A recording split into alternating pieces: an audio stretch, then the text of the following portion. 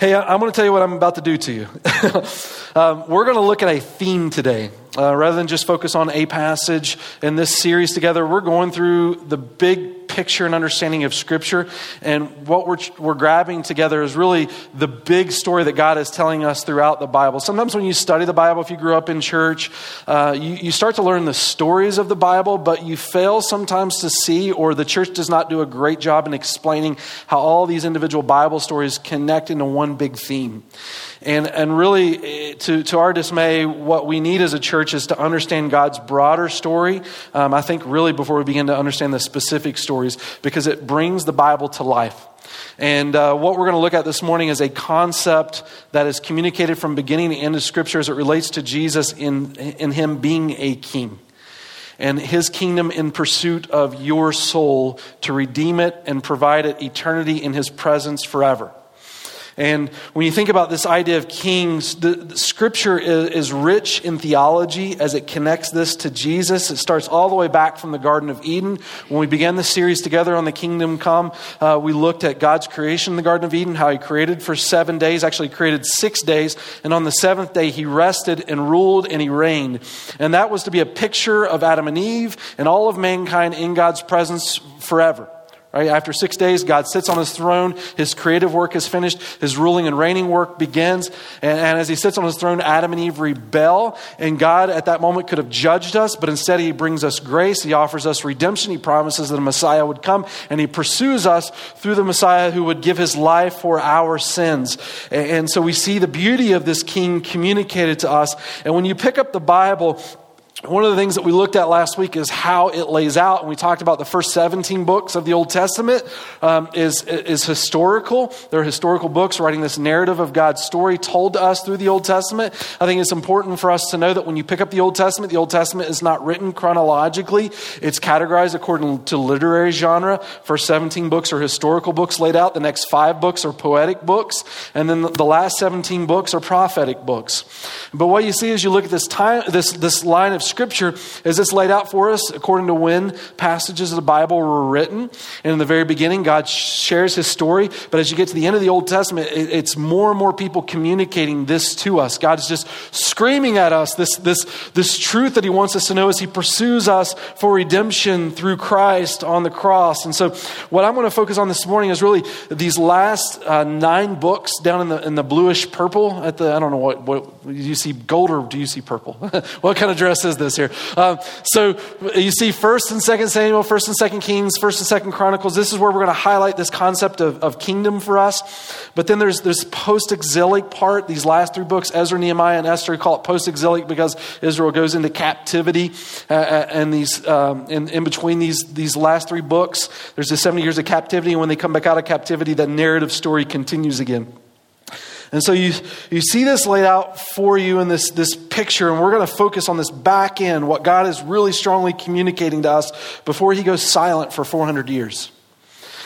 And so if I just highlighted this, I'm telling you, I'm going to move fast this morning. So if you want to take notes on this, or if you're really good at flipping through your Bible and just marking these, I'm going to show you some pinnacle points of Scripture. So that way, when you carry this thought into the Bible, this thought that we're going to talk about this morning should pepper everything that you read in Scripture, no matter where you are. This concept is the theme that drives every other thing that's communicated in the Bible to us. This is how significant this is. And so what we find in the Bible, we talked about God created in the beginning. He establishes for us His kingdom. Man rebels. And then He comes through this individual named Abraham. So the story as it unfolds, God gets very specific in how He's going to redeem us through this idea of kingship, this Messiah who is pursuing us. And He identifies it for us specifically through this individual named Abraham. This promise that He gives to Abraham as being the lineage through which the Messiah would come is so important that it's communicated multiple times in the life of Abraham. It starts in Genesis 12, Genesis 15, Genesis 17. Here towards the end of Abraham's life, Genesis 22, God says to Abraham, "In your seed, all the nations of the earth shall be blessed because you have obeyed my voice." The Apostle Paul points this out in Galatians, which is much later in the New Testament, but he says this, he identifies that God doesn't say through your seeds, but rather through your seed, meaning one. Through your seed, Abraham, there will come one that will bless all nations. This will be the Messiah, the ruler, the king, who would give his life for us. By the time you get to the end of Genesis, what's identified for us in Genesis 49, verse 10, Jacob is blessing his 12 sons. We went through this story together that Joseph, if you remember, went down to Egypt and there was a famine, and through that ends up bringing all his brothers and his father down, and all of their lives are preserved through the famine. And at the end of Jacob's life, he blesses his sons. And one particular son he focuses on, Judah. It says in Genesis 49:10, the scepter shall not depart from Judah. And so what he's beginning to specifically identify for us is not only through Abraham would all the people of the world be blessed, but from Abraham's seed came 12 sons. And those 12 sons, there's one particular son named Judah. And in the line of Judah, this is where the Messiah will come. The scepter shall not depart from Judah, nor the ruler's staff between his feet until Shiloh comes. Now, Shiloh is an interesting word here because Shiloh means the place of peace. When Adam and Eve sinned in the Garden of Eden, what we lost is peace in our relationship with God. And because sin was introduced, we lost peace everywhere. And so he's talking about now this idea of Shiloh, the presence of peace. But here's what's interesting about this. He says, until Shiloh comes, and to him shall be the obedience of the people. It doesn't just talk about this idea of this place of peace being about a particular place, right? It's not just this place of peace, but rather it's referring to this person of peace. Notice what it says, until Shiloh comes, and to him. And to him shall be the obedience of the peoples. So peace is not just about a place, but peace is about the presence of a person. And so he's identifying for us that through the line of Judah, there would come one who would introduce this peace that all of us long for. And in his presence, there will be this peace forevermore. And it will be for all peoples. And so you see this theme of Abraham continue to be communicated. And as you follow the story from Genesis into the Exodus, where Joseph led his family into Egypt, they end up becoming slaves. Then we have Moses who comes forth, and God says to Moses, look, the Hebrew people, the Israelites in Egypt, they become slaves. I want to set them free. Go before Pharaoh now and proclaim that God wants to set them free.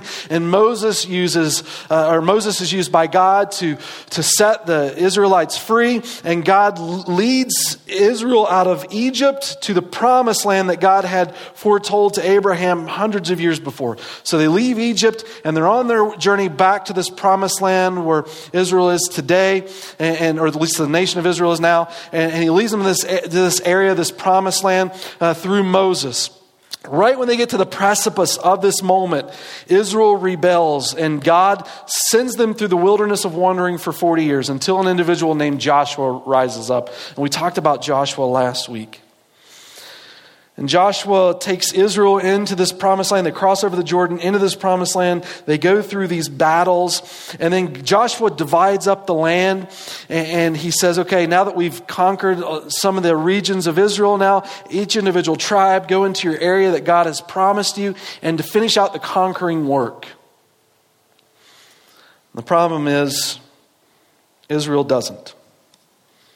And that's when you get to the book of Judges. You read the book of Judges, you see the demise of Israel. If you're going through our reading plan as a church, yesterday actually, we just started the book of Judges, right? If you're interested in going through a reading plan and joining us in Judges, download the Alpine Bible Church app, click on notes. As soon as you open up the page, and the very first note that pops up will give you a link to our reading plan. But we just entered into the book of Judges. And what you find in the book of Judges is it starts with all the tribes of Israel being separated into their different sections, and none of them continue the conquest.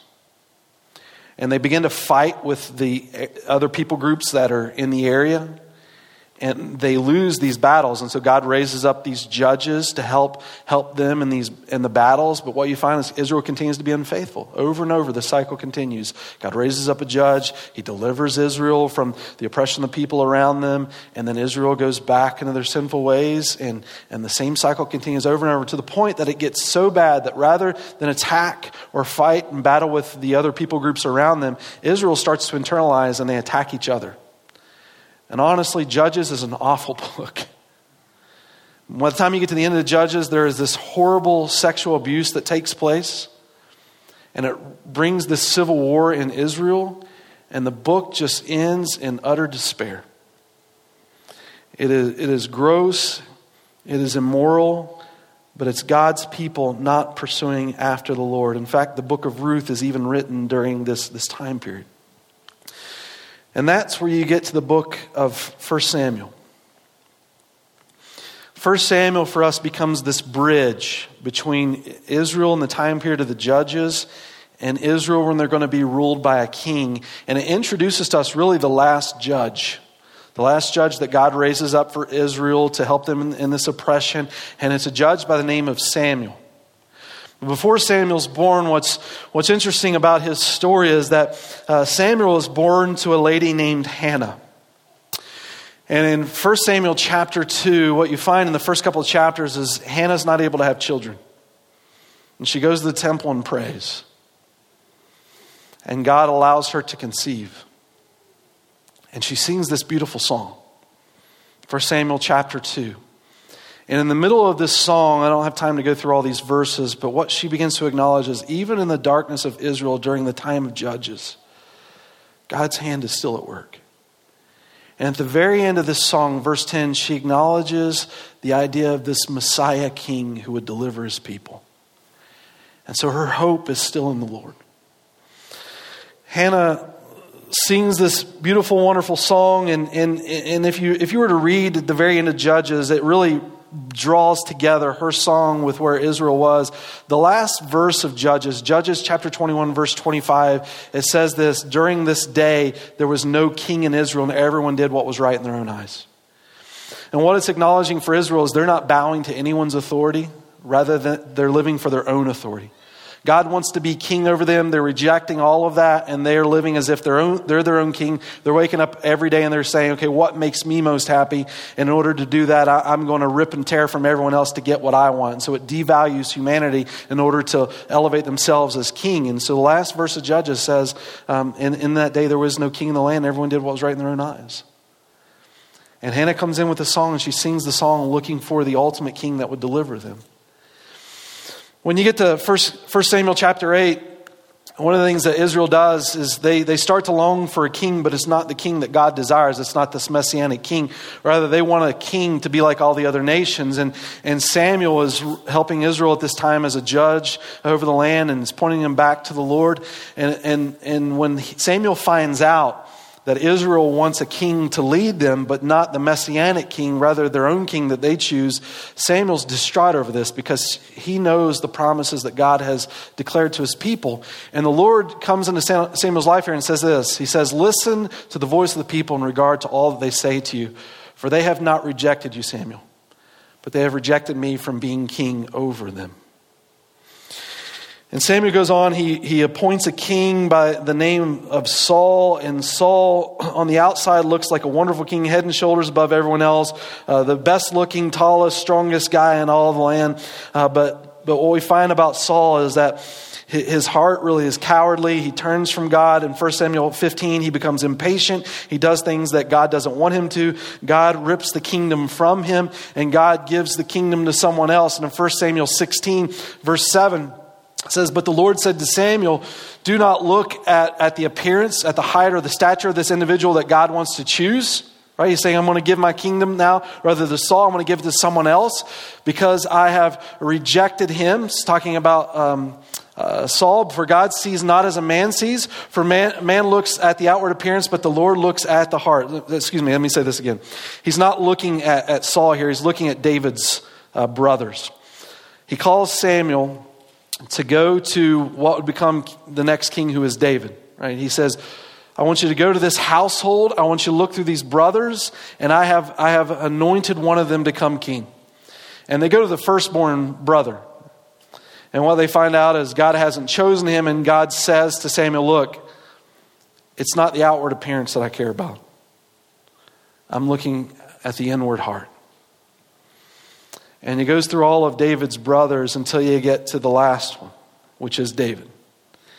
What's interesting about the choosing of David is that When they're anointing or going through David's brothers to see which one might be king, as God had directed them there, no one thought about David.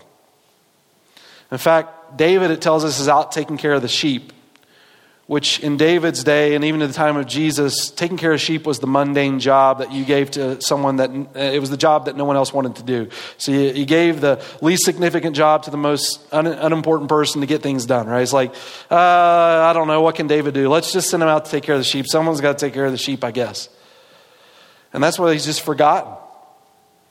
And finally they call for David, the last son. He comes forward, and David is anointed by the Lord to be king. And David really becomes a picture of what the true Messiah would ultimately be.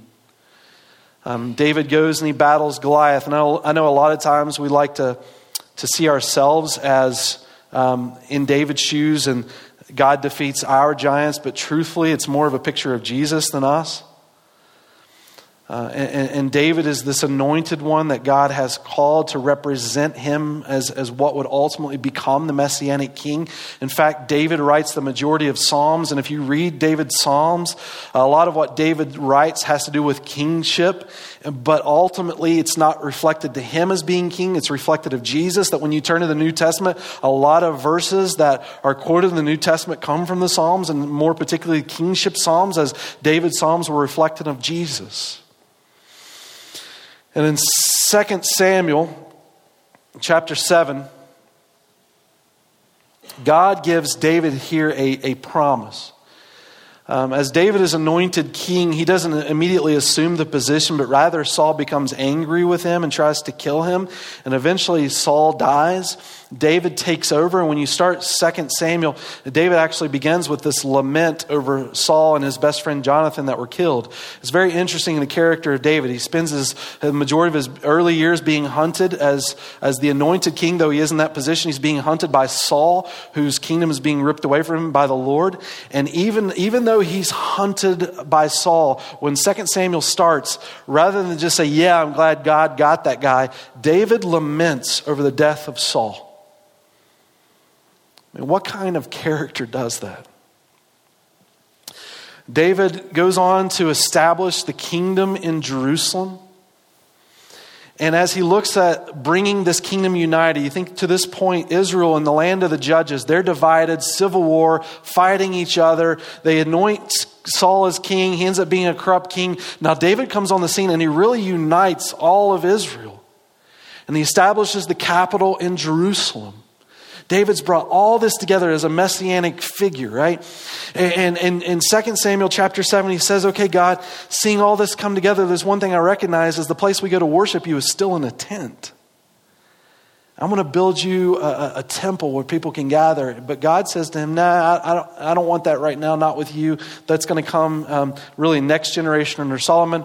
But here's what he says. Rather than you build me a place, here's what I want you to know, David. He says, your house, your kingdom shall endure before me forever. Your throne shall be established forever. And this verse becomes another pinnacle place in Scripture. Remember, God says to Abraham, through you all nations will be blessed. And then from Abraham's seed, he identifies from Judah, from the tribe of Judah. From you, the Messiah will come. And now in the tribe of Judah, under the household of David, he says, from you there will come one, and he will also be king. And so God for us is just highlighting throughout Israel's history exactly where he would bring this messianic promise that would provide for us Shiloh, peace, what we long for, the reason we're created. But unfortunately, what we see is God made this promise to David just a few chapters later. 2 Kings chapter 11. David sins, commits adultery and murder.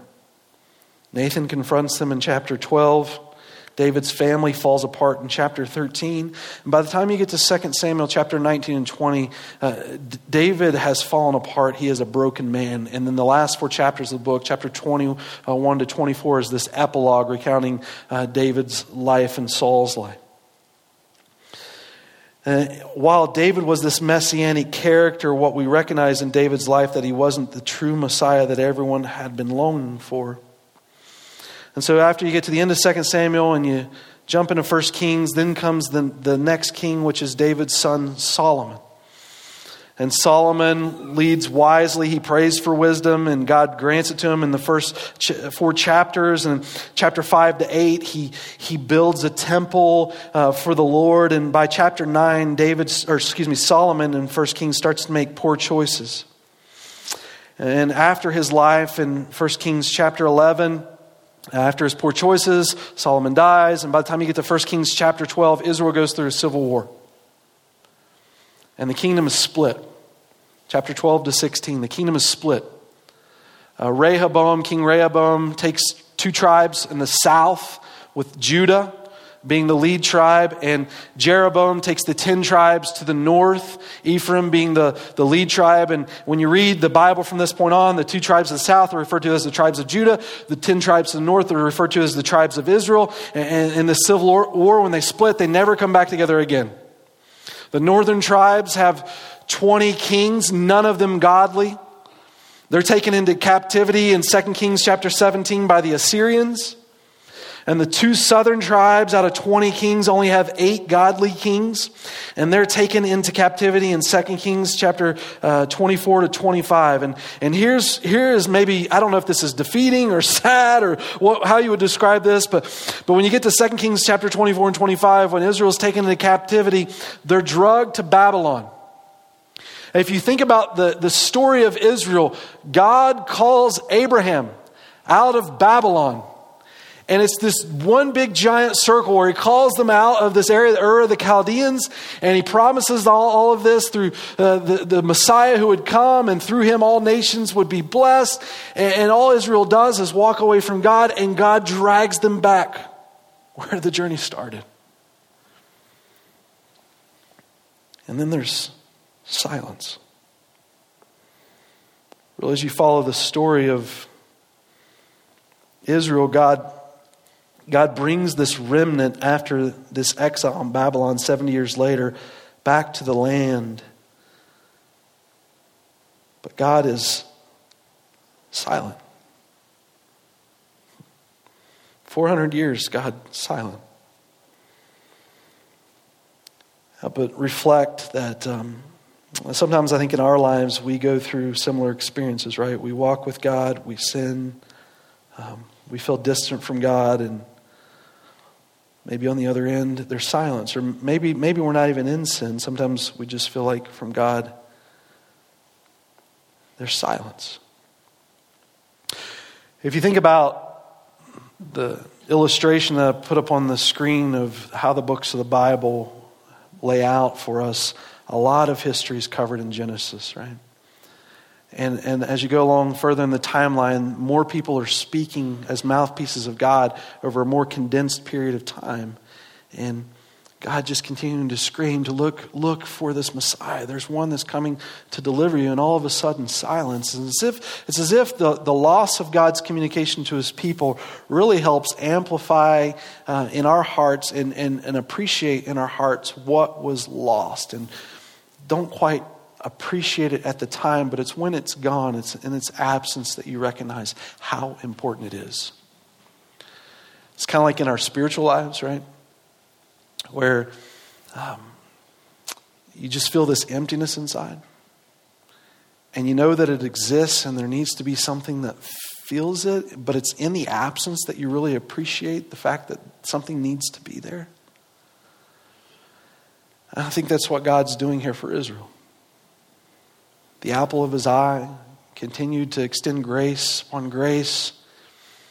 And now in the silence, God really in these moments helps them appreciate what they had with him.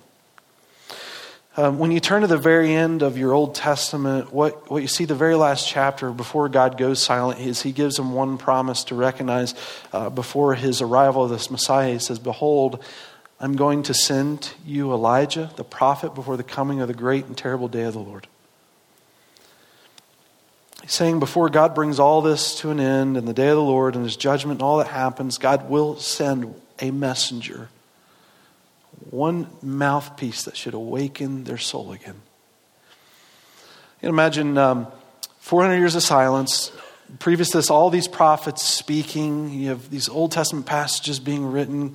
God goes silent, and he's saying, okay, I want you to recognize when my Spirit comes to speak through people again, I'm going to send this messenger, and you're going to see him as a bright light in the midst of your darkness.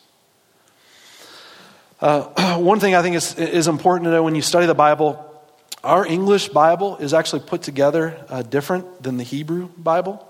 The Hebrew Bible, we would refer to what we're reading as the Old Testament. Don't refer to it as the Old Testament to Jews. They would consider that offensive because to them it's not old.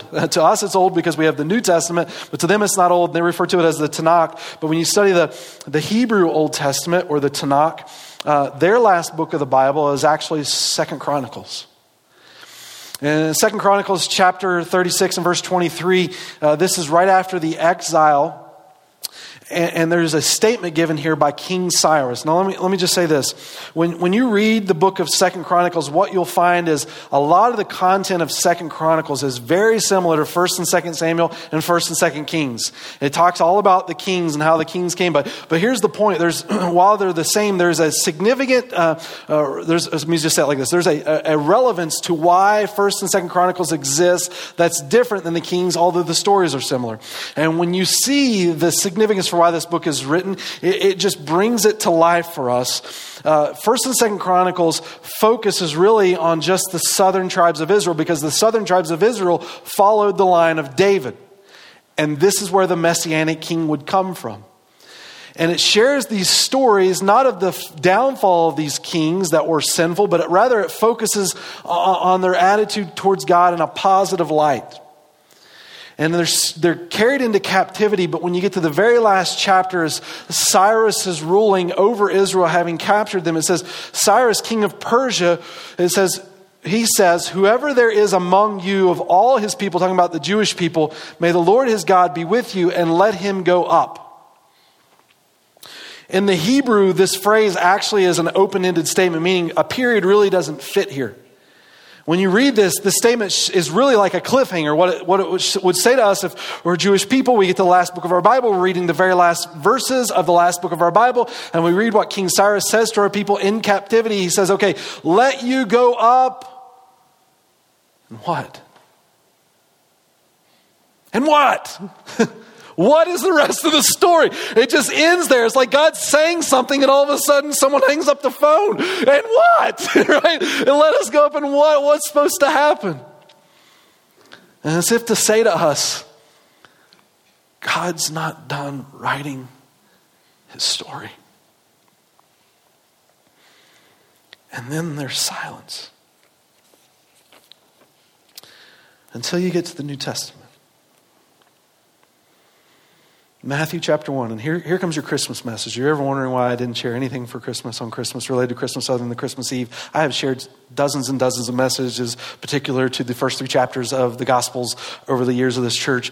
But here comes your Christmas message now, okay? For all your Christmas people. We're going to keep celebrating Christmas after Christmas. And Matthew chapter 1, it says, the record of the genealogy of Jesus, the Messiah. God finally speaks. And the first thing he says, the hearts of Israel, the record, the genealogy of Jesus, the Messiah. This word genealogy in Greek is actually the same words the Hebrews would use for Genesis, in the beginning, the very first book of the Old Testament. It's as if to say God is starting over here, in the beginning. And the genealogy of the Messiah. And when Matthew is recorded, notice the names that are peppered here at the beginning. Right? The son of David, the son of Abraham, Abraham the father of Isaac, Isaac the father of Jacob, and Jacob the father of Judah. And Judah the father of Perez and Zerah by Tamar. Let me just stop there and just say, do you see the significance of what the author's trying to communicate? That through the line of Abraham, Genesis 22, that through the line of Judah, Genesis 49:10, that from the line of King David, 2 Samuel 7:16, Israel, this is what you've been waiting for. World, this is what you've longed for? And look at the very end here, verse 21. Joseph was a little worried in this moment. If you know the story, remember this? Like Mary shows up and says, guess what, Joseph? I'm pregnant. And she says, it's virgin. And Joseph says, that's not normal. And how does this happen? And he's freaking out about this in the moment. And then God shows up to him and he says to him in verse 21, Joseph, she is pregnant, and I want you to call his name Jesus, for he will save his people from their sins. Rescue. Messiah. Beautiful story from beginning to end. If you just stop and behold this for a moment, just let your heart resonate with this. In fact, if you were to look at the book of Matthew, the author says this over and over. He continues to repeat this in the Christmas story. Behold, behold, behold. You'll see this every so often in sections of Matthew. He's just saying, okay, let this just sink in your soul for a moment. What God has done. You gotta think, your Old Testament, 1,500 years of writing communicated to you this theme. And God brings it all together in this moment. How incredible is that? That this one would come to save his people from their sins. And I wish we had time to go through all of this, but if you were to take this and you think about this in Matthew, is it in the encounter with Joseph and identifying the specifics of Jesus, and you were to take time and look at the book of Luke and how Luke opens up. When Mary finds out that she's pregnant and she's with Elizabeth, you know what Mary does to highlight this Messiah? Luke chapter 1, verse 46. Get this. Mary sings the song of Hannah. Luke 1:46, verse 55. You remember the story of Hannah? She can't have kids. The Lord gives her a kid, and she acknowledges in the midst of what's going on in the period of Judges, how Israel is just at ends and tearing each other apart, that in her heart she longs for the day that there would be a king. And Hannah becomes this bridge who would birth Samuel to tie the period of Judges to the period of the kingship when King David would come, who was a messianic figure. And so when Mary sings the song of being pregnant with Jesus, she sings the song of Hannah. God tying all of this together. To the point when you get to the book of Matthew chapter 2 and Jesus is finally born, what it starts to articulate for us is the significance of this king. And God, I think, really wants us to behold how incredible this Jesus is, because there's this King Herod that really is positioned against Jesus. And when you read about Herod, here's where Herod is. He's the authority figure ruling in the capital in Jerusalem as king over all the land, right? And who's Jesus? This nothing, nobody, born in podunk Bethlehem with no wealth, of parents of no reputation, other than they claim to be descendants of David. And here is this king who demands everyone to bow down to him, right? Even the wise men. And they refuse to bow. But to whom do the wise men bow? To a baby in a manger. I mean, Matthew chapter 2 points this out to you. Now, after Jesus was born in Bethlehem of Judea in the days of Herod the king, the Magi from the east arrived in Jerusalem saying, where is he who has been born King of the Jews? Could you imagine that if you're Herod? Like you're thinking, okay, the king has been born, the deliverer we've been waiting on. Let's journey there and worship and greet him. And they're like, okay, where can we go? Well, the capital of Jerusalem, of course. And they get to the capital and they walk in. They're like, where's the king? And Herod's like, I'm here. And they're like, no, that's not you. Herod's like, what are you talking about, right? He's freaking out in this moment. And it says, when Herod, in verse 3, the king heard this, he was troubled, and all Jerusalem with him, gathering together all the chief priests and the scribes of the people. And he inquired of them where the Messiah was to be born. And they said to him, in Bethlehem of Judea, for this is what was written about the prophet. And you, Bethlehem, land of Judah, and by no means least among the leaders of Judah, for out of you shall come forth a ruler who will shepherd my people, just as David was a shepherd. So here comes the true shepherd. Herod in the capital, Jesus in Bethlehem. Herod kills children in trying to destroy this Jesus, while Jesus brings life. Herod rich, Jesus poor. Born in a stable, wrapped in rags. In fact, one of the reasons we know Jesus was poor is because when his parents went to the temple to offer a sacrifice for the birth of this child, they offered two doves, which was the cheapest sacrifice anyone could make. in this poverty. He had no academic credentials, no social status. He was a carpenter, for Pete's sake. As far from the royal center of power as he could be, yet he transforms life. To the point when you get to Matthew chapter 3, what you see about this king is John the Baptist is now preaching at the very beginning of Matthew chapter 3, and he says, make straight the paths for this king, this royalty who is coming. And Jesus comes to the Jordan to be baptized. As if to say to Israel, let's start over. Let's make all things new. As Israel had previously come to that Jordan River and walked in disobedience to God and find themselves in captivity, Jesus goes back to this Jordan. And he's baptized to make all things new. And when Jesus is raised out of the water, it tells us that the Spirit descends upon Christ and the Father speaks from heaven, this is my beloved Son in whom I am well pleased. And the Father unites two powerful statements in reflection of the coming of Jesus, both from Psalm 2 and Isaiah 42. Both of these quotes, this is my beloved Son, Psalm 2, in whom I'm well pleased, Isaiah 42, both of them recognizing the messianic promises of Jesus. Psalm 2 is a kingship psalm that King David wrote for the anointing of a king, the ultimate king. In whom I'm well pleased, Isaiah 42, this is recognizing the suffering servant of this king who would give his life on our behalf. It's the pronouncement of the goodness of who Jesus is. Why does all this matter? Because really, I only want to make one point in all of this as it relates to our lives, and that is this. God is consistently faithful.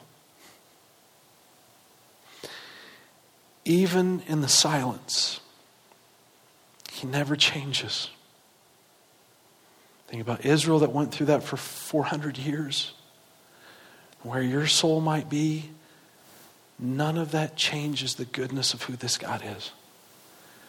In fact, let me tie his story into our story. If I just went back for one moment to Matthew 1, and this will be the last thing we look at together here, but when you consider the genealogy of Jesus, Matthew does something rather odd. Not customary, but important. When you go through the genealogy of Jesus, as he's tying it to Abraham and Judah and David for us to see this promise coming through him, one of the things he also does is he ties it to the story of some women. Right? In our culture today, we may not think that's a big deal, but in Jesus' culture, it was. Because when you talk about your lineage, this is all about your reputation. When he gets to these first 6 verses, he brings up these 4 ladies, and during Jesus' day, it didn't help your reputation to bring out the identity of women in order to build your case. Women could not testify in the court of law. But Jesus doesn't care. Second, something that's also interesting in this story is Jesus is a Jew, and Matthew's written to the Jewish people specifically. That's why it's got so many Old Testament quotes. But what you can identify as you look at these names of these women is these women, they're not Jews. They're Gentiles. Tamar her lineage can be traced back to the days of Noah. Rahab, we all know her. She's got a wonderful last name, right? Rahab the harlot. That's great for your reputation, Jesus. Or what about Ruth? Ruth was a Moabite. And at one point in her story, she heads to the threshing floor, which is a pretty promiscuous place for a lady to be. If you read the book of Ruth, we did a series on that together. Or what about Bathsheba? You probably are more familiar with it than anybody, right? It's like, I'm not saying, Bathsheba was the guilty party there. If I had to blame anybody in that circumstance, I would definitely say it was David who was that authority figure as it relates to Bathsheba and everything that took place. But certainly all of these names are clouded in scandal. Or when you think about Bathsheba, not only is she clouded in scandal, but if you think about her husband, David murdered Uriah, And here's what we know about Uriah, if you can fill in this blank for a minute. Uriah the what? Hittite. Meaning Bathsheba was most likely a Hittite. They're Gentiles. They're Gentiles. And so what is God identifying here in this story? That through Abraham, all people would be blessed.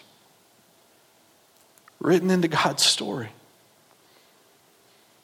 Both Jew and Gentile. And when you consider Jewish lineage was important. There were promises, there were blessing that came through your lineage. And so Jews kept very meticulous records of their lineage. Land was passed according to family name. You couldn't let go of it to anyone other than someone that was in your family. Lineage was important to them. You couldn't be a priest without the lineage. Lineage was important to them. And now all of a sudden, when Jesus is giving us his lineage, he writes in his resume for us to acknowledge the significance of who he is, things that were at best scandalous and worst unclean. But you know what's interesting as you study the story of Jesus throughout the scriptures? In Jewish law, if they touched something that was unclean, what happened to them? They became what? Unclean. But when Jesus shows up and he touches something that's unclean, what happens? It's cleaned. It's made new. Jesus doesn't care about the resume. He has all the authority and power. Tim Keller says this: God initially brings his message not through the Egyptians, the Romans, the Assyrians, or the Babylonians, but through the Jews, a small nation, a little race that is seldom in power. He dispatches Goliath not with a bigger giant, but with a shepherd boy, one at whom the giant laughed. That's the way God works. How does he talk to Elijah? Through earthquake, wind, fire? No, through a still small voice. In ancient times, when the oldest son always got all the wealth and the second or younger son had no social status, how does God work? Through Abel, not Cain, through Isaac, not Ishmael, through Jacob, not Esau, through Ephraim, not Manasseh, through David, not his older brothers. At a time when women were valued for their physical beauty and fertility, God chooses old Sarah, not young Hagar. He chooses Leah, not Rachel, unattractive Leah, whom Jacob does not love. He chooses Rebekah, who could not have children, Hannah, who could not have children, Samson's mother, who could not have children, Elizabeth, John the Baptist's mother, who could not have children. Why? Over and over again, God says, I will choose Nazareth, not Jerusalem. I will choose the girl nobody wants. I will choose the boy everybody has forgotten. Why? Is it just that God likes underdogs? No. He's telling us something about salvation itself. Every other religion and moral philosophy tells you to summon up all your strength and live as you ought. Therefore, they appeal to the strong, to the people whom can pull it together, the people who can summon up the blood. Only Jesus says, I have come for the weak. I have come for those who admit they're weak. I will save them not by what they do, but through what I do. Throughout Jesus' life, the apostles and disciples kept saying to him, Jesus, when are you going to take power and save the world? Jesus keeps saying, you don't understand. I'm going to lose all the power and die to save the world. At the climax of his life, he ascended not a throne, but a cross. He came as a substitute to bear evil, suffering, and death, and the consequences of our turning from our God. That's why Jesus said, as questioning to the Pharisees in Mark chapter 2, I didn't come to save those who don't need a doctor, but rather I came for the sick. It is incredible when you look at Scripture how it ties all together with Jesus. I mean, you just think, even from the beginning, Adam and Eve ate from the tree and died. Jesus comes and goes onto the tree to die so that you can live. Adam and Eve in the curse of the garden, the Bible says, thorns will spring up. Jesus comes and places upon his head the crown of thorns to give his life for you. What an incredible king. Even in the silence, it's true. That's why when you get to the very end of Revelation, this is the end. You get to the very end of the Revelation, if I could just tell you one theme communicated above and beyond all others, it's the throne of the King and his kingdom. You see that image told over and over, the throne of his king and his kingdom. And why is that the theme of Revelation? Well, if you think about what's happening in the story of Revelation, the church is being persecuted. They're going through hardship. They're facing adversity. There's temptation that comes along with that. You just want to give up. You just want to quit. You want to cry out. You want to find out where in the world is God in all of this, and how can my soul take any solace in these moments? And Revelation, what reminds the reminder to all of God's people, there is a king sitting on his throne right now, ruling and reigning. In the midst of the adversity that you face in life, he is there. He is there. And the call of Revelation is for your heart to continue to trust in them, because from beginning to end, in all of this story, the glory of this king has made himself known, and the glory of this king desires to make himself known in your life. The Bible encourages us and tells us, right? One day, every tongue, Romans chapter 14, Philippians chapter 2, verse 10, 11, every tongue will bow and confess that Jesus Christ is Lord. Bow now, bow later, you will bow. But in this opportunity, you can bow in the goodness of this king who's offering you grace rather than under his wrath. And Revelation 5 says it like this: and every creature, every created thing which is in heaven and on earth and under the earth and on the sea and all things in them, I heard saying to him who sits on the throne and to the Lamb, be blessing and honor and glory and dominion forever and ever. Amen. Guys, my hope and prayer for us as a church, all that we do in this world, the focus of our hearts be for one King and his glory. And his name is Jesus. This message has been brought to you by Alpine Bible Church in Lehi, Utah. If you'd like more information, please visit us online at alpinebible.com.